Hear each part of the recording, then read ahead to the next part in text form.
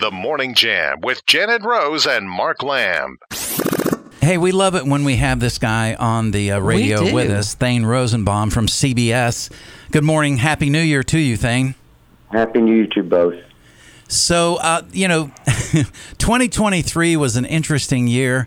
And 2024 is off to an interesting start. I've told people, and my wife and I have concluded, Thane, is that in 2024, we want to love more, because I think it's going to be love for each other and caring for each other that may actually get us through, I think, maybe one of the most tumultuous political years that I've seen in my lifetime, certainly. The problem is it's really hard. Some people make it really hard to love them. I know. So we've got some cray-cray stuff going on. We could have one president, the current one, decide, well, you know what, I'm not going to run during the convention. You know, you've heard all the rumors. And then the other one, Donald Trump, former president, could be behind bars when the voting takes place. So we've never seen anything like this, and help us sort it out. Well, remember, during the Trump presidency, so many things became unprecedented, like two impeachment trials. So, we really have continued to remain in uncharted waters. The case that is now going to the Supreme Court out of Colorado, which invokes the insurrection clause of the 14th Amendment and disqualifies Donald Trump, which was a decision by the Colorado Supreme Court, without a trial that ever really concluded that Donald Trump participated in insurrection, and even more so, whether that even was an insurrection. Those are legal findings that have never been made. Right. We take it for granted it was an insurrection because people tell us it was, but there's no court that's ever said that what we saw on January 6th was an insurrection. And no one of the people who went to jail, of the 1,000 people that are still in jail, either cut plea deals or convicted at trial. None of them are in jail for something called the insurrection. The case brought by Jack Smith in Washington, D.C. against Donald Trump, which they're hoping to get, commence in March, doesn't even allege insurrection. Yeah. So everything is just so fascinating. Supreme Court is going to be, essentially looking into whether the 14th Amendment, which is a post-Civil War amendment that was written largely to keep Confederate generals out of Congress and the Senate, does it apply in the year 2024 to a president of the United States? So, look, there's just everything here is new. We've never been there before. That provision of the 14th Amendment has never been used, certainly against the president, and has been rarely used against anybody. On the phone with us right now, CBS legal analyst Thane Rosenbaum. Thane, I just when I think about this, you've heard the term nothing burger. There's no there. Didn't the FBI conclude maybe a year or so ago that this was not an insurrection? It didn't reach that threshold. I mean, they did certify the election later on that night. Was there turmoil? Certainly. Did people act foolishly? Yes, they did. And then there was one Babbitt. Was it handled properly? No, it was not. No, and did, are we ever going to know if Donald Trump did ask Nancy Pelosi for extra help with the Capitol Police? I mean, these are all these things, and that silly theater that took place from the former ABC producer who put together the two, Republicans, Liz Cheney, and I can't even remember the other guy. Neither one of them are in office now. That whole, supposed trial or TV special or whatever it was called. There's just so many unknowns and I don't know. It's just a lot of confusion, and I follow this stuff and I'm still confused. So the thing you're just talking about, the Select Committee on January 6th, that's what the Colorado Supreme Court was using. Oh, okay. But that's not a trial. Right. So that was just a congressional hearing. That is not a legal finding at all. Right. And, yes, it was packaged in a way to, scare the country that we were in the midst of an insurrection, and the video was very shocking. But remember, the people in jail, none of them are in jail for something called an insurrection. Right. They're in jail for disorderly conduct. They're in jail for assaulting police officers. They're in jail for trespassing on federal property. Mm-hmm. They're in jail in something which, by the way, the Supreme Court is also going to decide very soon, something called the obstruction of a federal meeting. That, too, is before the Supreme Court. Some of those convictions could be all invalidated because the law that put many of those people in jail and is also being brought against Donald Trump, the obstruction of a federal meeting in progress, has never been used for anything other than financial crimes, where corporations were either destroying evidence or intimidating witnesses. It was never used for to claim that there was a insurrection against the federal government. So it could be that the Supreme Court invalidates all of those convictions. Hundreds. And then what's going to happen? Because people are just going to try to come back. I mean, people's lives have been absolutely destroyed by the fact that they just will not let this thing go. And even our own president, who of course he just ran had his speech on at Gettysburg last week, saying that he is going to bring the country together. I mean, I don't know who's writing his tweets, but I mean, he is constantly tweeting things like you can't be pro-insurrection and pro-American and democracy is at stake, and just divisive at every turn. Why aren't they letting this go? Well, maybe that's exactly what we're going to get out of the Supreme Court, right? Because remember, the Colorado case uses the word insurrection, both that A, there was one, and B, Donald Trump participated and orchestrated it. The Supreme Court can turn around and say, where the hell did you get all this stuff? Right. Where did you come up with this? Which is what America is doing. Most of America, other than those who are buying into the propaganda, that's the way most Americans. I mean, look, we're close to the action where we live. Yeah. We are very close to the action. I mean, we talked to some folks that were going up for the rally the day before. Now they didn't go to the Capitol. Right. They were on a bus and they came back, and believe it or not, that those manifests locally, Thane, were exposed. People lost jobs because they rode a bus up there and back.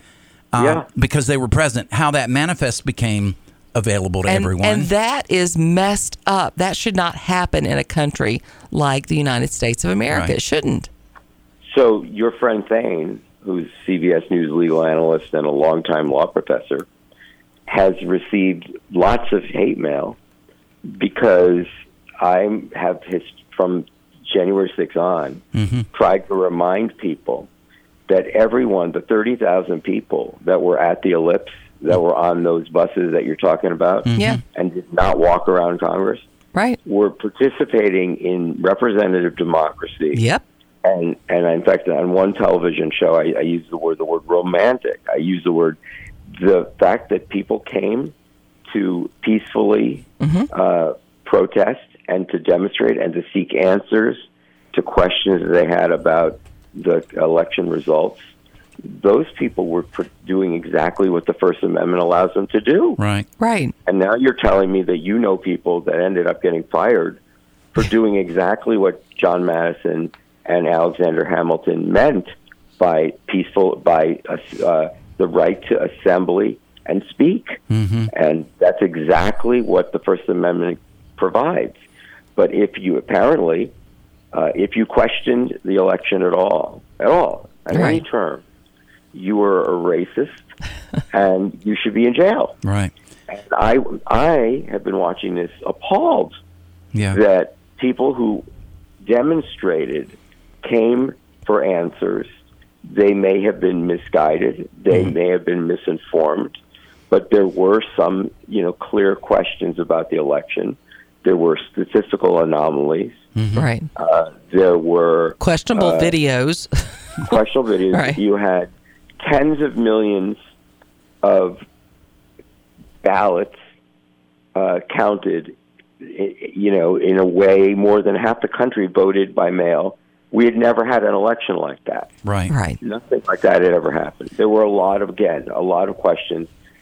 I was never convinced that the election was stolen, but I was convinced that there were problems with the election. Sure. I was convinced that if you felt that I got in my car and I drove with my driver's license and I voted, and then now we're learning that most of the people in inner cities that had very large African American votes, Detroit, Philadelphia, Atlanta, and I'm trying to remember one is the other one. Those states, there were people are saying that the votes were counted that did not fulfill the requirements for the absentee ballot. I want to know what happened. Yeah, right. And absolutely. So Every American people had a right. should. People have a right to be there. It Right. cuts both ways. And again, the people in jail are not in jail for insurrection.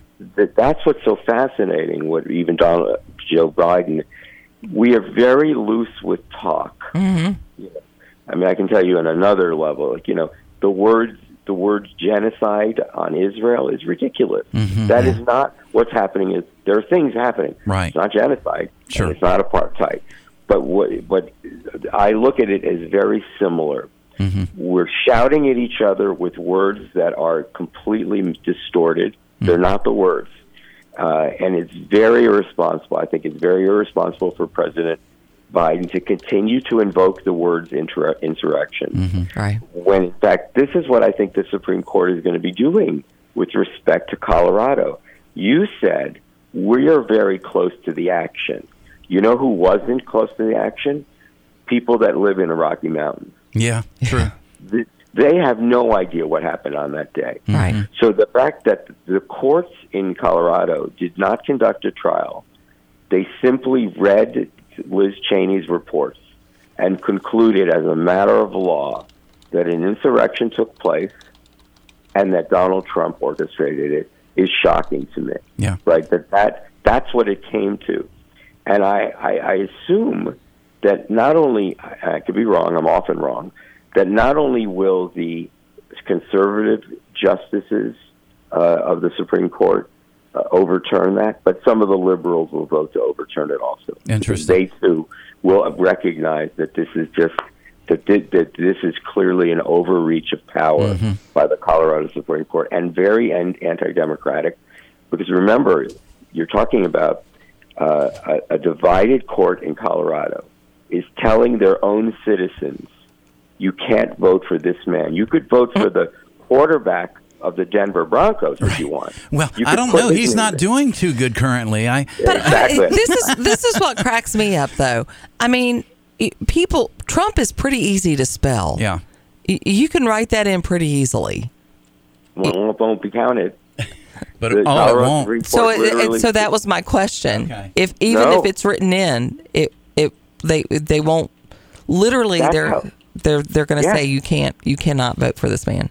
Yeah. Wow. Well, you can vote for Mickey Mouse, but right. You can't actually write in Donald Trump's name. Again, really anti-democratic. Yeah. Very much contradicts representative democracy. Right. And the Founding Fathers, if they were anything, they were much more interested in representative democracy, that people would go to the polls and vote for the people that they wanted to represent them. Yeah. And so that the Colorado Supreme Court voted 4-3 as a divided court, all Democrats, 4-7 voters, right? Just judges, 4-3 decided to tell. By the way, people are forgetting, it's not just Donald Trump that brought an appeal to the Supreme Court. You know who else did? The Republican Party of Colorado. Oh, interesting. Okay. They're saying, wait a minute, you're telling us we can't vote for our guy? Who are you to tell us we can't vote for our guy? Well, and so, that's why I think the Supreme Court took the case. That's why they're going to hear it on February 8th. Yeah. It's going to be loaded because it'll have an effect on every other state that tried to disqualify. It still is trying to disqualify Donald Trump. Yeah. And I think it may have an effect on a lot of these other Trump cases and even the use of the language insurrection. Interesting. Well, they're trying to define lots and lots of words. Yeah, absolutely. These days. Thank you so much for joining us. As always, we enjoy you so much. It's great stuff. And I'm voting for Russell Wilson for QB. So. I love that you picked up on that. Yes, there is no quarterback. Right. Thane Rosenbaum, legal analyst from CBS News. Have a great week, and we look forward to talking to you throughout the year. Always great hearing your voices.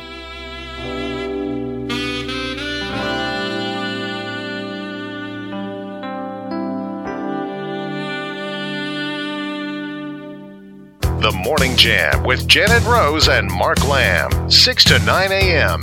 on the Virginia Talk Radio Network.